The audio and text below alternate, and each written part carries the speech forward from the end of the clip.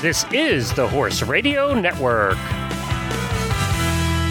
This is episode 10 of Horsemanship Radio, brought to you by Index Fund Advisors, IFA.com.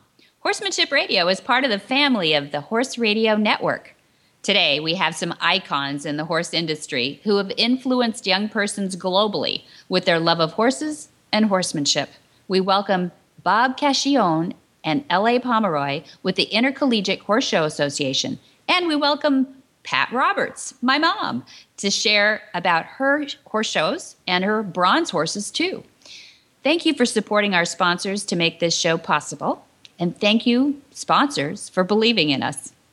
Our first guests today represent the Intercollegiate Horse Show Association and probably agree with the Monty Roberts mantra that says, I don't want any of my students to be as good as me. I want them all to be better. We'll hear more about this from Index Fund Advisors, matching people with portfolios.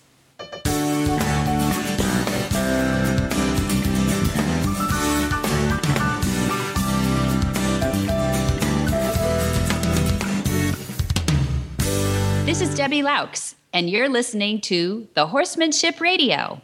Hi, Glenn. I've got my producer, Glenn the Geek, with me here today. Hey, Debbie. You know, in your introduction, you said, I don't want any of my students to be as good as me. I want them all to be better.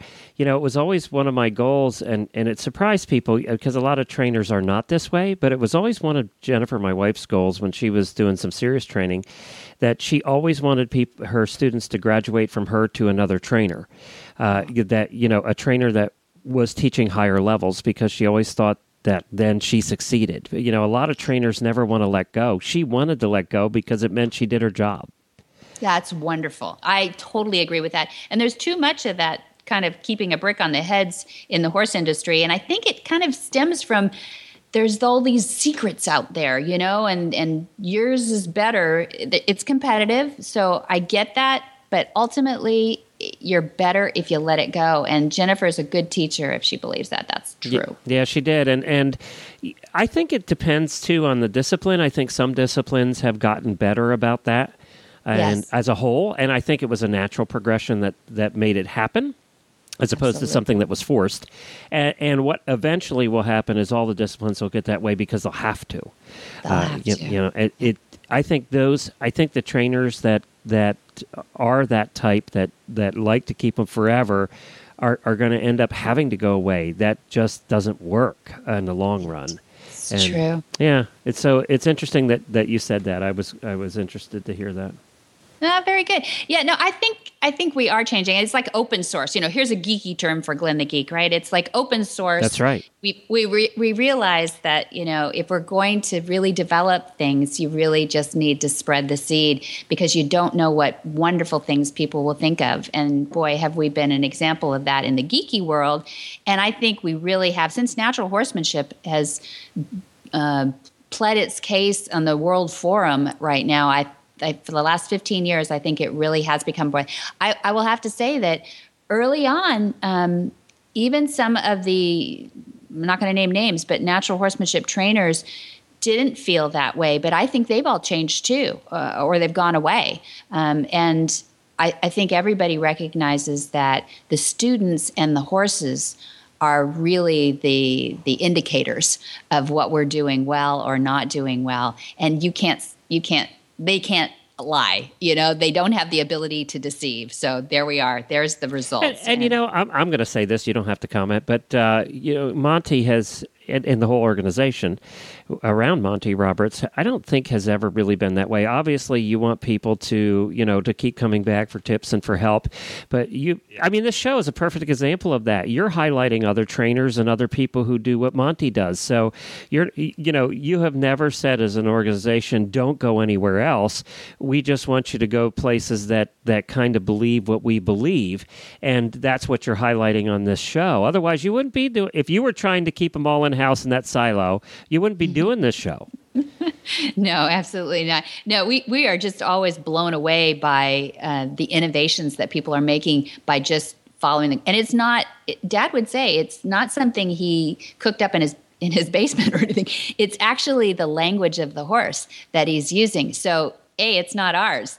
You need to nurture that and learn it, but it's like learning French. It's another language and it's theirs. It's not ours. So it's wonderful to see what people do with it, and the transference to the humans. That's a whole nother show. Well, and actually, so much I would like to say that I flunked French in high school many times, and I've done much better with horses. So that's a good thing. I'm really glad to hear that you speak horse. I speak horse much better than French, that's for sure. Well, we're going to have some fun today because I think these people that we've been honored to be able to book in here today feel the same way. I think that they are passionate about bringing the youth on. My mom had 47 foster kids go through the house when we were growing up, besides us 3 brats, so I think that pretty much proves everything about their hearts. And Bob Cacchione is, he spent his lifetime recognizing the value of horsemanship in college. And it doesn't matter their age or level, they're all welcome to participate, just to keep advocating for horses in our lives. That's our theme. Robert Cacchione is the executive director and founder of the Intercollegiate Horse Show Association since 1967, with a mission to make riding available to every interested college student, no matter their skill or economic level. Each May, for the past 41 years, IHSA hosts its Intercollegiate National Championships, bringing together 450 of the top college riders in America to compete for individual and team titles, including such former champions as USEF 3-time Equestrian of the Year, BZ Madden. Bob has been recognized for his commitment to college riding with many humanitarian and visionary awards. Joining Bob today is L.A. Pomeroy, who has worked with the IHSA and its national championships since 2008 and is a 4-time AHP, American Horse Publications, editorial awards-winning writer. Bob and L.A. will be right back with us after this commercial from Horsemanship Radio. Hi, I'm Mark Hebner, president of Index Fund Advisors and proud owner of Monty Roberts' Willing Partners graduate, He's a Sugar Bear. Investment portfolios are a lot like horses. You need to find one that best suits you, your temperament, and your stage of life.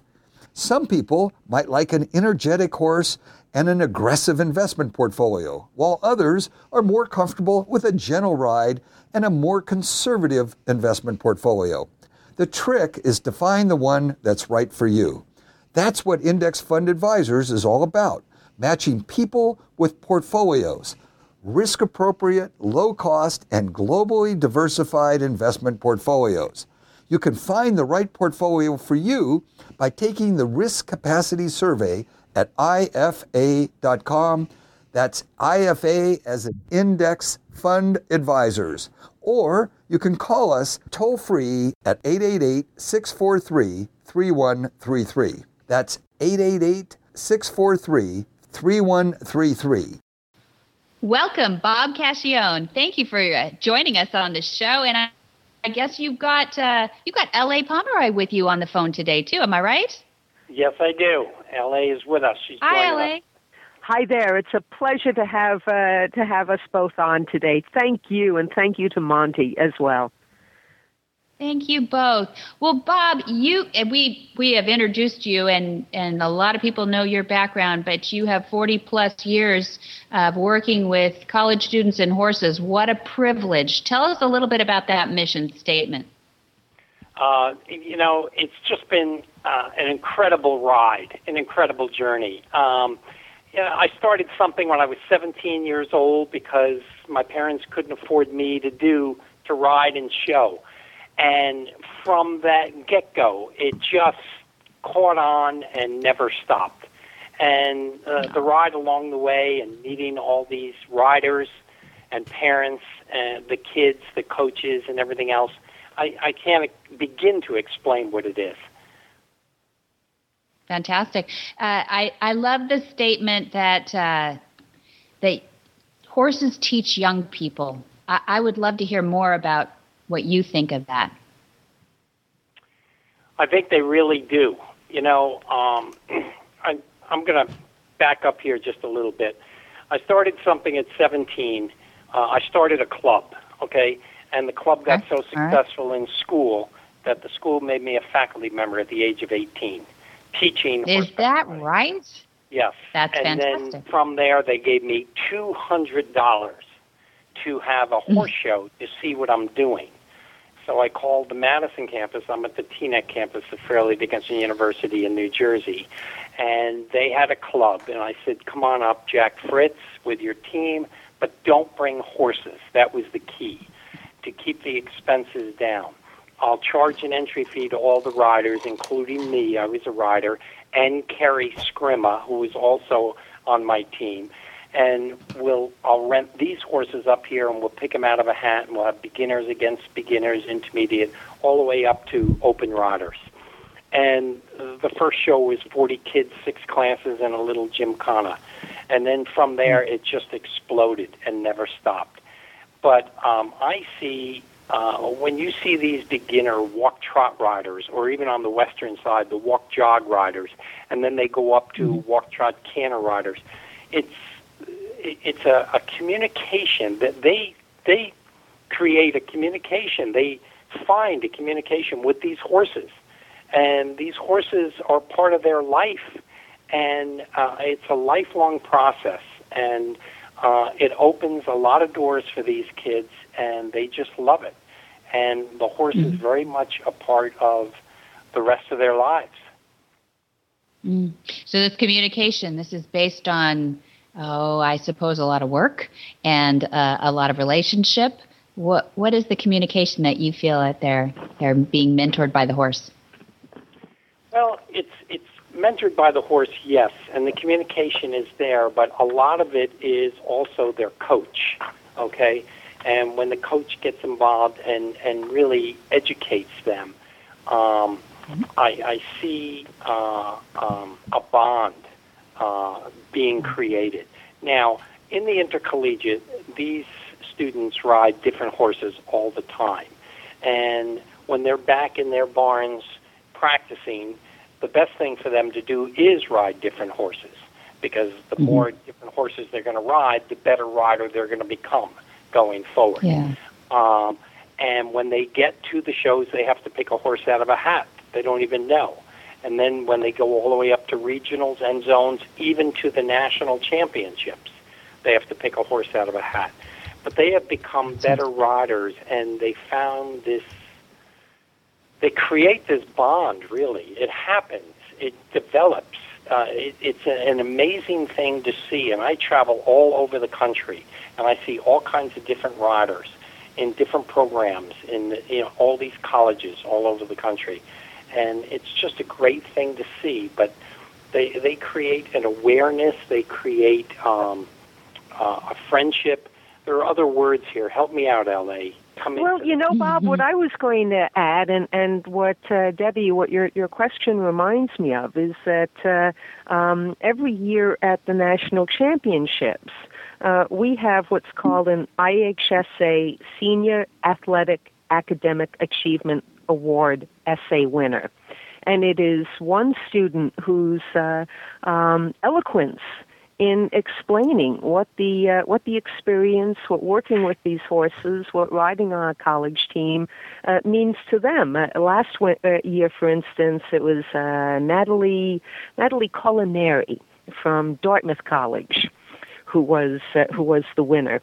And one of the things that she said was that 4 years ago, when she started college, she remembered nervously standing in front of a brightly lit arena, uncertain of her future. She was convinced she's not good enough to get on any team.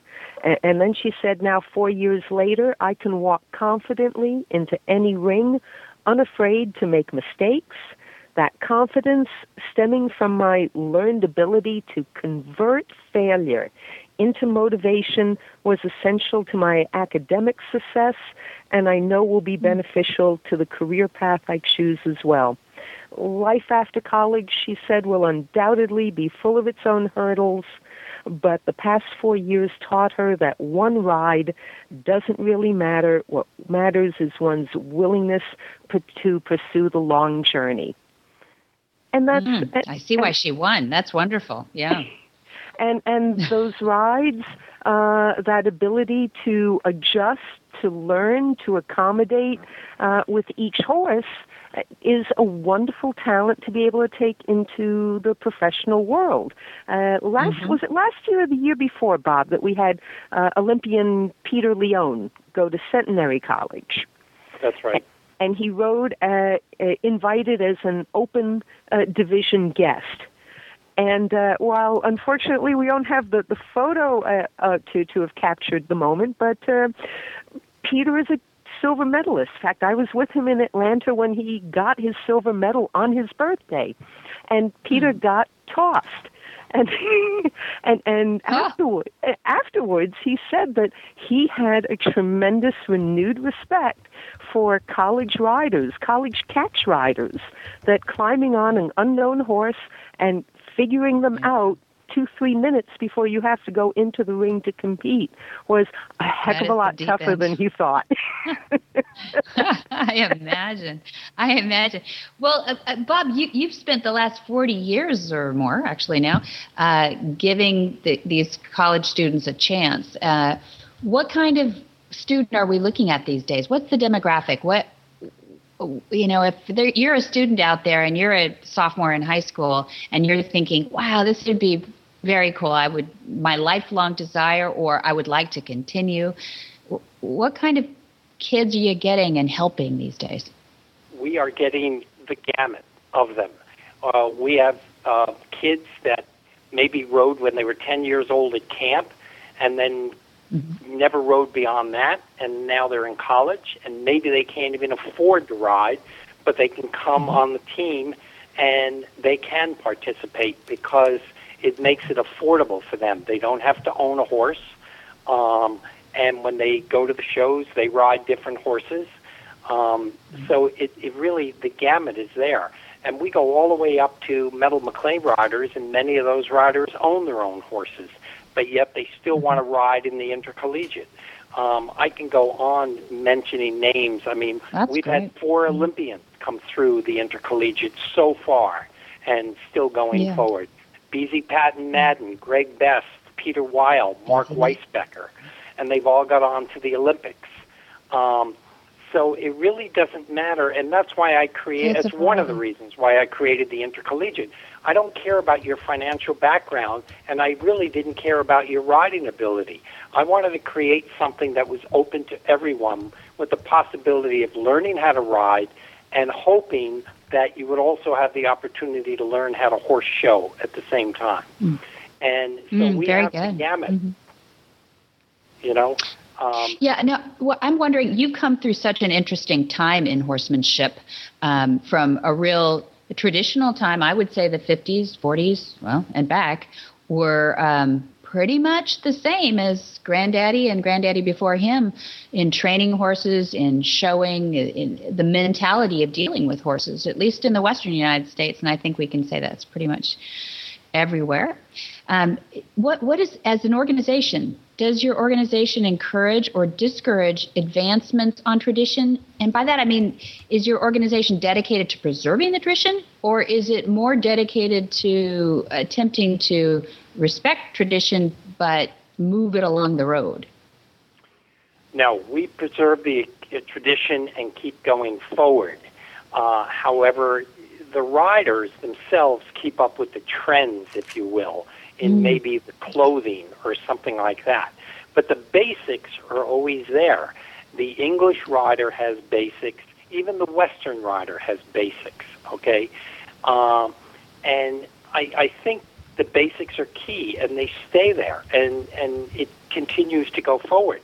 Now, then you get into the polishing, and there's where your coach comes in, right? And how good you're going to be. But the basics are there. The basics are always there, and it's great. Good. And okay. I think so. I was going to say, and I think what I see demonstrated through the coaches and the programs is that good, solid compassionate foundation of strong horsemanship. It's almost a running joke how many of our college riders take lessons and drop their stirrups. I bet you our kids have the strongest legs outside of a track gold medalist. They learn to use their seats and stay off of the mouth. Everything that good horsemanship has always been that gives an honest and willing partner continues to be translated. And the way these kids love their horses, know them by name, have favorite schoolies, root as much for the horses in each class as for each other, it's the whole package. It's the good stuff. I want to add something to that, too. You know, these young riders in the lower classes, the walk trot canners, or the walk jog, they look up to the open riders, and they aspire to get there. And then they also have the opportunity to get into regionals and zones with the hope of getting to nationals. Everyone can get to nationals. It's not like a football team where if you didn't play very young, you're never going to make the varsity when you get to college. Yeah. In the intercollegiate, you can come on the team as a walk-trot rider, and that year still qualify and be part of the team going to nationals as a walk-trot rider. I don't know of too many sports that allow you to do something like that. And then when we have riders like Amanda Forte, for instance, she has 2 horses in the Grand Prix circuit. She doesn't need the intercollegiate, but she found the team camaraderie. She found the team. It was a club sport at Brown University when she went there, and she helped the team not only get to nationals, but she herself rode in the Cashone Cup all 4 years and won the Cashone Cup. And it was just a great, great thing to see this going forward with things like that. Another girl from Stanford University, who, by the way, is deaf, all right, got on the team, qualified all year, got to nationals, and rode in nationals and won. And by the way, she also became a Rhodes Scholar. It's a very unique program with incredible stories every time you turn around. Well, I love that you're preserving horses in college. That's fantastic. Go ahead, L.A. Oh, I was going to say, and too, in part of that learning curve with the Stanford rider, she and her coach had to work together to develop a vocabulary of sign language. Because as we learned, ASL, American Sign Language, is actually very limited in its equestrian vocabulary. In fact, Rachel is her name. She and her coach Vanessa joked that the sign for trot in ASL is a little too close to the one for going to the bathroom. Oh dear! It's the only trot that that they know of. So, and they're creating this language, especially for the callbacks, for those tests at the end to determine the ribbon placing when you don't know what to anticipate the judge is going to ask for, and you have to be able to sign that almost instantaneously and effectively enough that rider can then go in with a fair chance of competing. Sure. Yeah. Oh, that's so interesting. So you've got Equus, the language of horses, being quantified now and dictionaries being made. And you also have a whole new language in sign language that's equestrian-based, I guess I'm hearing. You could call it Equus 2.0, the ASL version. Debbie, I do want to touch on the point you just brought up about horses in the intercollegiate. And, you know, horses in college, many of the horses in the college programs get donated to colleges. They're done in the USCF or the AQHA or the NRHA or, you know, these other big organizations on constant horse showing, and they get a second chance. They get a second chance in life. And now they're doing something else where they don't have to jump 4 foot constantly every single weekend kind of thing, you know, or they don't have to go into these big reining classes and stuff. and they come down a notch or two, but they still have life. They still have a lot of life, and they get a second chance in these programs. And they're helping the beginner and the intermediate and those riders coming forward. It's a great thing to see all over the country for this happening. And then one more thing I want to add.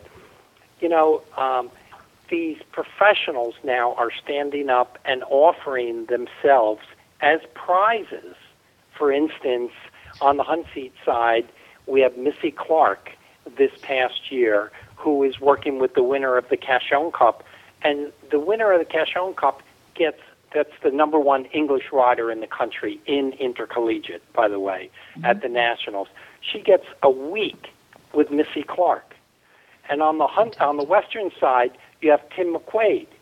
And the winner of the AQHA class, Austin Griffith from Ohio State, he got a week with Tim McQuaid to shadow him and be with him for a whole week and then going to a show that weekend and riding in that show. These are great things to aspire to with incredible professionals standing up and saying, I want to help the youth of this country in the riding world. We're very proud of this. Fantastic. You should be. You should be. To advocate for mentorship and for horses is a powerful thing. Thank you so much, both of you, for being on the show. It's been enlightening to a lot of people who may have not heard of IHSA, but I bet you will now. And I hope that you will support them in their efforts to advocate for more participation in college sports and especially with horses. Thank you, Bob. Thank you, LA, for joining us. Thank you, Debbie. Thank you, Glenn. Hi, I'm Monty Roberts, and I know that I'm transforming the lives of horses globally. You can learn to do it too on my Equus Online University. There's a new lesson on there each week, all the way from join up to advanced. Watch world's champions give their lessons. Join at montyroberts.com. Go to my Equus Online University. You can transform your horse too. Next up on the radio, we have my mom. Pat Roberts is an accomplished horsewoman. She grew up loving horses and has trained, bred, and showed championship horses. She met Monty Roberts in grammar school, and after marrying, they began their careers together, too. A talented artist, it was natural for her to gravitate toward creating numerous sculptures of horse in motion. Pat has been honored with many awards, and her sculpture is a part of the permanent collection of the Kentucky Horse Park in Lexington, Kentucky, the European Museum of Art, as well as in several corporate headquarters, both here and in the United States, and abroad. She has collectors in 15 countries and is in the personal collection of Her Majesty Queen Elizabeth II at Windsor Castle. Welcome, Pat Roberts. Mom, how are you? I'm great. It's just neat to be here, and I am so pleased and looking forward to this. I'm honored that you could take the time to. I know you're busy. You're driving from LA back to Solvang, back to the ranch, holding the fort down. Dad's in Australia. There's always a million things going on. So I really appreciate you carving out a little time for us today. But I thought it was important that we finally have you on. Dad has, been hogging the airwaves for our family here. It's time to get you in there. He does it so well. It's really, that's a hard act to follow. It's true. It's true. He does have a lot of knowledge, but so do you. And I think anybody who's been married to Monty Roberts for 50 plus years, I'm not going to date myself now too, but would have been around a lot of horses by now. But I think it's interesting that you've just recently taken up competing again. Congratulations. Well, thank you. I did, and which goes to prove that you're never too old to start something new. And it's not exactly that it's like new, because I competed a lot. After Monty and I were married, I immediately started riding professionally and started showing. And I had a lot of fun. I had a lot of success, and of course I had a great instructor. I had a master instructor, and he was tough on me. It's tough. I think it's tough for any married woman to be trained by her husband. I don't think that's unique for Monty and I. It's Nor for We horses. didn't expect so much. No, I know. Yeah, exactly, for horses too. So I had a lot of fun. I showed for many, many years, and then in 1981, when Monty had a back operation, it really changed everything for us. We at that point we weren't traveling a lot on the road, going to horse shows so much, but we were having a lot of fun team penning. And about that time, the World Championship Team Penning Association was started right in our own valley. In fact, we were part of the charter members that got it going and established the rules, and it was called the World Championship Team Penning Association. And we won our share, and we had a lot of fun, but Monty's back operation put an end to that. And it put an end to really my desire to go out and get on a horse and ride, because I felt like I was sort of leaving him behind, and it really wasn't fair. So that was in 1981. And then about 4 years ago, which is 2010, some things happened that changed everything for me, and I decided that I was going to go back and start showing again. And I did. I started competing in working cow horse and reining, and I just had so much fun, and everything came back to me. Now, when I competed before, I didn't really compete in those disciplines, so it was rather new, but it was challenging, and everyone kept saying, well, you can't do that. You're just, you're at an age where really you should be showing pleasure horses and trail horses. But that didn't excite me at all. And so I went for it, and totally went for it, and started with my reiners and my working cow horses. And it was nice because we had bred some nice horses over the years, and I enjoyed that. I enjoyed the mating, figuring out which stallion to take which mare to, but I didn't really gain anything from it like I did when I got on those horses and really, got to see what they were doing, what it was all about. And it was a challenge, a big challenge. And so the story here is you are never too old to start something new. And that could be your tip of the day, or it could be just a challenge for women and men all over. I think it's inspiring. So we have a picture. We're going to have that up on the website for people to see of you performing on steel buns. So when I look at it, I think I got to ask you, when I look at that, I think, how do you handle your nerves? I mean, you came back to this, right? So what do you do for your nerves? Well, do you have any? Oh, gosh, yes. You bet I do. But here's, it's something that I've learned over the years, and I've heard Maya say this over and over again. Before you go into that class, breathe. Take that deep breath and relax, and just go in and have fun. And I'm very competitive. I come from a competitive family, as Debbie knows. Yeah. And but it was really, in the beginning, it was even more fun for me because I didn't have expectations. I expected, that I would go out there and I wouldn't embarrass myself, but I could go out and have fun. And then I started doing really well.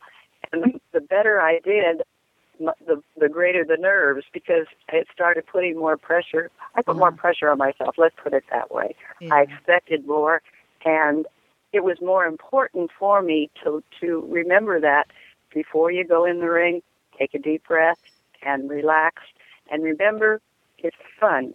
It is competition, but it's still, if it isn't fun, you're not doing it right, and you're not going to enjoy it, and you're not going to keep up with it. So my hint here is everyone learn to breathe. Important. Very good. Yeah, very good. And it affects your horses too, right? Oh, yes, absolutely. Horses synchronize with us. If we're nervous, uptight, we definitely convey that to our horses. It's an automatic. Yeah. Well, you have some beautiful horses. I would love to share with everybody about your talent that you took up. I guess you're born with it, but you really expressed it through bronze. Long after I was gone for college, you started a little second career. It's a big second career now. Tell us some more about how you transferred that love of horses into the metal in your fingers. Well, first I'd have to go back in history a little bit. And actually, I started, I think, before you actually went off to university. And if you recall, when we moved into our home where we live, where your dad and I live now, in Solvang on Flag Is Up, we had a lot of white walls. It was a cliff-made design home, and there was, what do I put up on those walls? And we didn't have, a lot of money. We didn't have budgets for decorating and things like that. We did all that ourselves. So I decided that I was going to buy canvas, paint, and how-to books, and I started painting. And I wasn't very good. Can you remember the first one I did, Deb? I have one. I have one still, yeah. Well, I know you have one, but the first one that I did was Simon the Siamese. Oh, the first one. I do. Do you still have that? That was my, yes. I don't know where it is. It's somewhere around. But, anyway. It was cool. I did this cat. And it was kind of interesting because when you looked at it, the painting, the eyes would move with you no matter where you moved in the room. That's right. And so I found a wonderful teacher. She was really, she was so great. Mavis Coffey is her name, and she lived there in Solvang. And I decided I really did need to learn to do what I was doing and become more proficient. So I did, and I took lessons, and within 2 or 3 years, I started to sell my paintings. And I thought, wow, this is really cool. So, okay, I've mastered the art of painting. I think it's time to move on to bronze. And I found out that there was an adult education class at Santa Barbara City College. It was a 6-week course, and they gave you the wax. You had to provide a frying pan to melt the wax, and they gave you hibachi sticks to make an armature and a model. And so my first sculpture was a nude. And I felt that it was good enough that I would go ahead and bronze it, which I did. And that was kind of interesting. But I thought, really what I know are horses. So I'm going to go home and sculpt a horse. And I went home and tried to do a horse with hibachi sticks and wax, and it didn't work. The legs would break off. I mean, it just didn't work. And one day, a really old, close friend came through by the name of Jack Swanson. He's a great artist, CA artist, and just a fantastic person. And he said, Pat, what are you doing? And I said, well, I'm trying to sculpt a horse. And he says, my gosh, you can't do that. You have to have an armature. And I said, well, what's an armature? Yeah. And he said, what you need to do, if you're going to do a horse and it's got any size to it, you have to use a metal for an armature. You have to use pipe and wire. And he drew a picture on a yellow lined paper that I still have, and showed me what an armature was. So I went out and bought everything that I needed and started another horse. And this one, the legs stood up, and it went along pretty well, and I was fairly happy with it. And I decided, I'm going to go ahead and bronze this. And I went to Santa Barbara. It was December, and I put it on the back seat because there was I wanted to do a little Christmas shopping or something. I came back, and the sun had come through the back seat, and everything was melted off the wire. So I went back home and started all over again. And actually, I finally did my second bronze 10 years after I did my first one. And it turned out to be a decent, pretty nice piece of work. And then it was another 5 years before I did my third one. But by that time, people expressed interest in purchasing my bronzes. And so then I did get busy, and since that time, I did my first one in 1971, second one in 1981, a third one in 1986, and then I got busy. And over the years, I've probably sculpted over 70 different are you at 70 now? Pieces. Wow. Yeah. So it's getting up there, but see, that's another thing that you can do. It doesn't matter what age you are. you could always start something new. I didn't have any background in art. I think I had one semester in high school, and it was very uninspiring. But you never know what you can do until you try. You have to be brave. Yeah, but I think loving it and having a passion for it must help, right? Oh yes, absolutely. Yeah. And of course, I had the greatest opportunity to learn to sculpt horses because going with Monty to sales to buy thoroughbreds as babies or yearlings, you have to buy really correct horses. So you'd have to be able to look through that hide and look at their actual structure, their legs and how their shoulders are slanted, and whether they have a perfect triangle or a triangle that you can live with. And that was a university in itself. And so then when it came time to sculpt a horse, I had the knowledge to know whether the legs were on correctly, whether they were straight or offset, or, I had an advantage, a great advantage. And so my life has revolved around horses. My art really does revolve around horses. That's what I prefer to do more than anything. And I prefer to have my pieces, my sculpture, move. Even though it's a solid piece of metal, in the eye of the beholder, it still has to move. You have to believe that it's a living, moving thing. And yours do. You have that beautiful cat from your trip to Africa that just, it pounces, doesn't it? It just glides, I think, and moves. People should go on your website and check out some of the other. I know you mostly do horses, but you've got other. But I've done a couple of cats. I've done a cheetah and I've done a cougar. And the one that you're talking about is a cheetah. And I went to Africa on a couple of safaris. Love the animals, but particularly cheetahs. They are so graceful, and they're an amazing animal.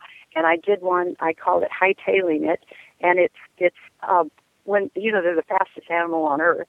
And when they're after an impala or whatever prey they're trying to run down, they can make moves and change directions like you can't believe. And this one depicts that, and so it's a really neat piece. I'm really proud of it. And I also I was a little bit unusual in is I did it in a different patina. It actually looks like the color of a cat that you would find in Africa. Most of my patinas are the color of the bronzes are normally museum black or a nice warm brown, but this is actually the color of it's more of a lime because I didn't want to put spots on it. But anyway, I was really happy with it, and I got the approval of Jack Hanna. He came through one day. He was driving down the road, and he saw the sign out in front, Flag is Up Farms, Monty and Pat Roberts, and he just took a flyer and drove in to see if Monty was here, and he was. And so Monty brought him up to the house and was taking him through, showing him my sculpture in the house and the view of the farm from where we live. And as he went through the den where hightailing it was located, I asked him about it. I said, Jack, I could never find a photograph of a cheetah in this position. Now, did I get it or, and I don't know whether he was being polite or not, but he said, hey, you got it. It was spot on. So I was really that's tickled. That's a good endorsement. People might know Jack Hanna from the all the work he's done with animals and on, doesn't he appears on the late shows with animals. You often see. Oh, he does. Yes. In fact, I think he used to have an animal show, and now he's I think he's the head of the Columbus, Ohio Zoo. And he's known all over the world for his work with animals, and he still does lots of advertisements, commercials on television. Yeah, so he does know. Interesting man. Man. I what I'm thinking about right now is people wanting to know more about the farm. You have the place open for people to visit, and I know you guys are passionate about hosting people and having visitors there too. Do you want to tell people about where you live a little bit? You invite people to the farm? Absolutely. First off, I think we're probably very, very lucky because we live in an area of California that is probably the nicest area. And as far as I'm concerned, I've traveled all over the world, and I've never seen a place that I would rather live than where we live. It's the San Ynez Valley, and it's about 35 miles north of Santa Barbara. It's part of what we call the Central Coast. We're in sort of the southern portion of the Central Coast. And not only is this area known for its wonderful climate, but the soil and the water is abundant, and grape growers have found it, and they are now producing some of the best wine anywhere in the world. Our Pinots and Chardonnays are famous, very, very famous. But it's just a gorgeous valley. It's open, lots of oak trees, and we have enough water that we are green year-round. We irrigate. We have wells that are only 375 feet deep, and so we're lucky there. Mm-hmm. And everyone that comes to the valley goes through a corridor of trees. If you go up the 101 and you take off on the 246 and head towards Solvang, which is east, you go through this huge corridor of beautiful cedar trees. They're called deodars, and Monty planted each and every one of them. They were 10-footers when they first went in, and now I don't know how tall they are. They're probably 50 or 60 feet tall. Yeah. They're huge. But it's a beautiful entry into a Danish community called Solvang, Sunny Valley, and a bunch of Danes moved there. I think it was in the 30s. I'm not absolutely sure about that. Don't hold my feet to the fire. But this, it's only been there for less than 100 years as a Danish community. And, of course, the Danes are known for their craftsmanship, and they're good woodworkers, stonemasons, and they're furniture baking. Makers. Their food. And the cookies. Oh, the yes. cookies. The cake. Solvang is known for their Danish pastry. Yeah. And that's one thing that we only indulge in when we have visitors. So this is so great. Come visit so we can have a Danish pastry. You've lured every horse person on earth. Now you've got wine, horses, and cookies. That's awesome. Yeah. What more can you want? And weather. The weather. And beautiful weather, too. Yeah, we sound like a travelogue here, but we do, I think it's impressive, though, that you always do welcome people, because people do ask all the time, is it okay to come in? Those gates are there, and I always joke that the gates are to keep the horses in, but not to keep people out, because you guys are very welcoming, and it is a lot of fun, and it is very peaceful. There's a feeling that comes from the farm that I think people really understand your cause and your message when they drive through that long driveway. It's really nice. I do encourage people to come visit you. Well, and people say that when they come through that gate, there's you're absolutely right, a feeling of tranquility, and it's like an other world experience. It's beautiful. There's no question about it. The landscaping is gorgeous, and of course the green fields with the horses and everything. But everything is laid out so comfortably and so welcoming, and we do have a sign out at the front gate. We do have a gate with a button that you have to push to open the gate, because we do need to keep the horses in. But the sign says visitors welcome, and we do mean it. And we just hope that anytime anyone that's listening has a chance to come visit, that they do. Yeah. Well, thank you, Pat Roberts and Mom, for joining us today, your very first debut on Horsemanship Radio, and I hope we get to have you back lots. Well, I hope so, too. This is fun. I mean, I kind of like to jabber. I think who would have ever known? It's amazing. We started having corporate events. We have corporations from all over the world that come there throughout the year, and in about, I think, the mid-'80s, I think we had our first one, which was brought to us by a good friend from Santa Barbara.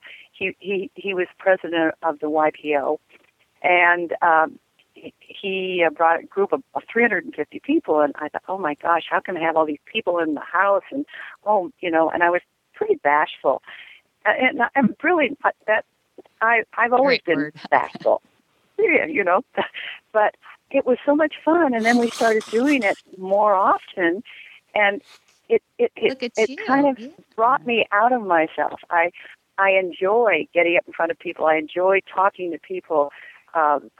When Monty's on the road, I do the narration for the demonstrations, and it's amazing. That's sort of another thing that I learned that I could do at a much later age. That's right. That's right. You have no fear, girl. I know. I've got a cap that says "No fear." That's right. She does. And it's got bling all over it, and it's true. So, all right. Well, Pat, thank you again for joining us. And people are going to love you. It's going to be a lot of fun getting all the feedback from this show. And we'll have you back for a tip. I hope so. Yeah, we will. All right, hon. All right. Love you. Love you. Bye-bye. Well, Debbie, I didn't know a lot of those things about your mom. And I got to get out to the farm someday. I really have to get to California, Jennifer and I, and pay a visit to the farm because it looks so beautiful, and we've been hearing about it for so long, and we still haven't gotten there. Oh, you would love it. I mean, I know you live in Ocala, Florida, and it's gorgeous too, but it's completely different, and it's really horse country like Ocala is in Florida. It's horse country for the Central California coast, and it's one of those sort of a hidden gem, but when you start talking to horse people, at least on the western United States, it is Mecca. And you're right near wine country. Can you use a better excuse? I mean, that's right. You got the ocean, horses, and wine. I mean, there you go. Oh, gosh. Yeah, drinking on the beach. There we are. There you are, while riding. While riding. That's right. With your helmet. There you go. That's right. But, no, it is really beautiful. And people come and say, I kind of forgot about this part. It feels so far away from LA or so far away from San Francisco, but it's really not. And so I really do encourage. A lot of people see the big white gate and they think, ooh, Monty Roberts, and it just looks so covered up. But it's like an oasis when you go through those gates. And Mom and Dad had insisted when they built the place that they would put visitors welcome on the gate, even if there's traffic situations involving. Santa Barbara County is very careful about their zoning and everything.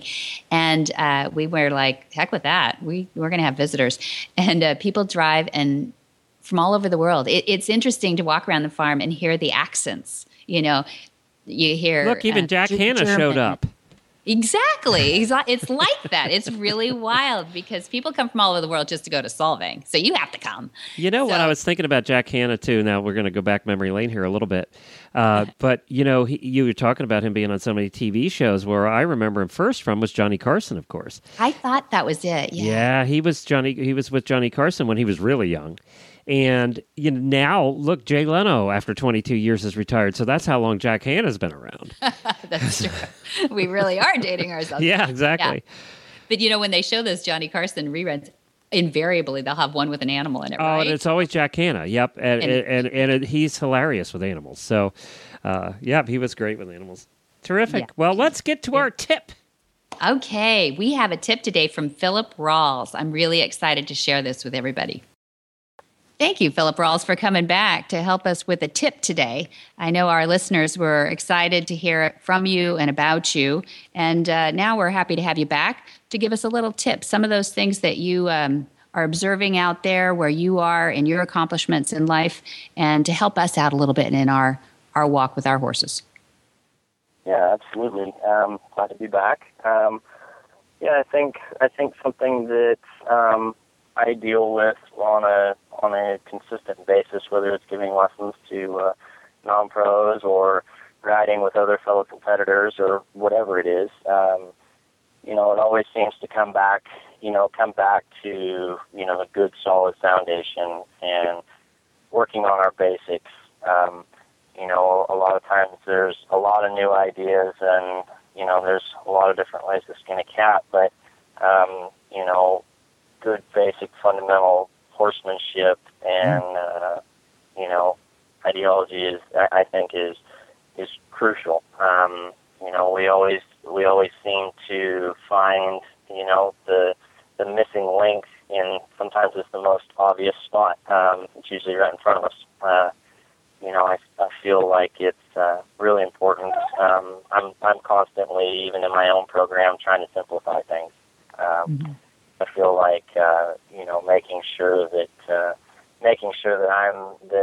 cueing my horse in a consistent manner and asking the same way,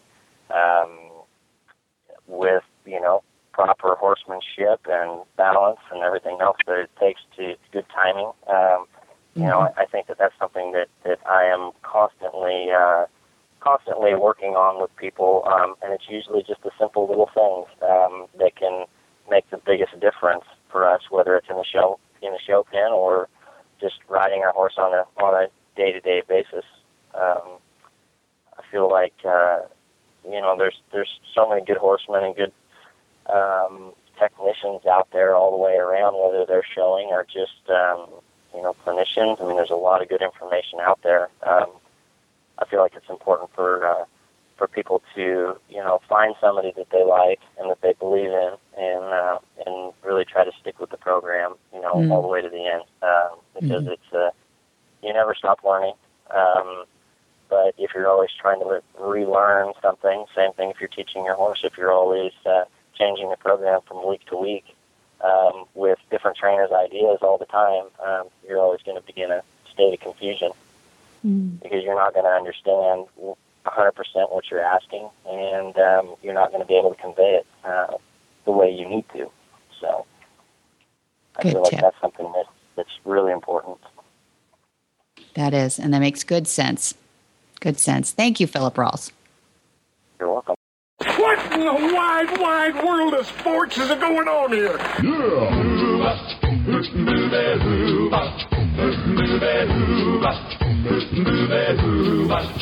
Where in the world is Monty Roberts?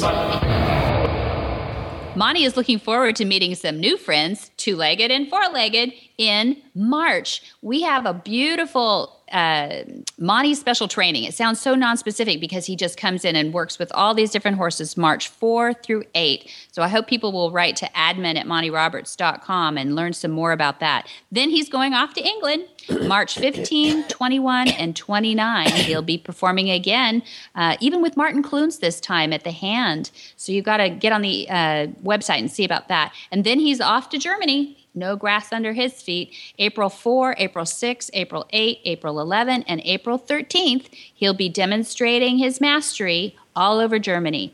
Then May 31st, we have back home a night of inspiration. We've talked about that before, but now we've had lots of these put on at the farm. We have about one a quarter, and they are inspiring. And the people that come are amazing as well. So come look on the website and learn more about that. Call 805-688-6288 for reservations. It's a beautiful night. Well, to find Monty's calendar and see exactly what he's up to and keep track of everything that's going on over there in Monty's world, you can go to montyroberts.com or give him a call at 805-688-6288. For details about today's show, go to horsemanshipradio.com, where you can find the links, photos, and more information about our guests. And as always, we love your feedback. Please follow us on Facebook. You can go to facebook.com/Monty Roberts or twitter.com/Monty_Roberts. And one other thing, don't forget the app. We have an app that you can listen to Horsemanship Radio on. Go to the App Store at iOS or Android and go search for Horse Radio Network. It's free, it's easy, and it's probably the simplest way to listen to the show. Yeah, thank you for adding that. For all us non-geeky people, it really is easy to use. They'll love having that. And many thanks to our sponsors. Be sure to visit all the other great shows on Horse Radio Network, too, at www.horseradionetwork.com. And until next time, have many happy horse hours.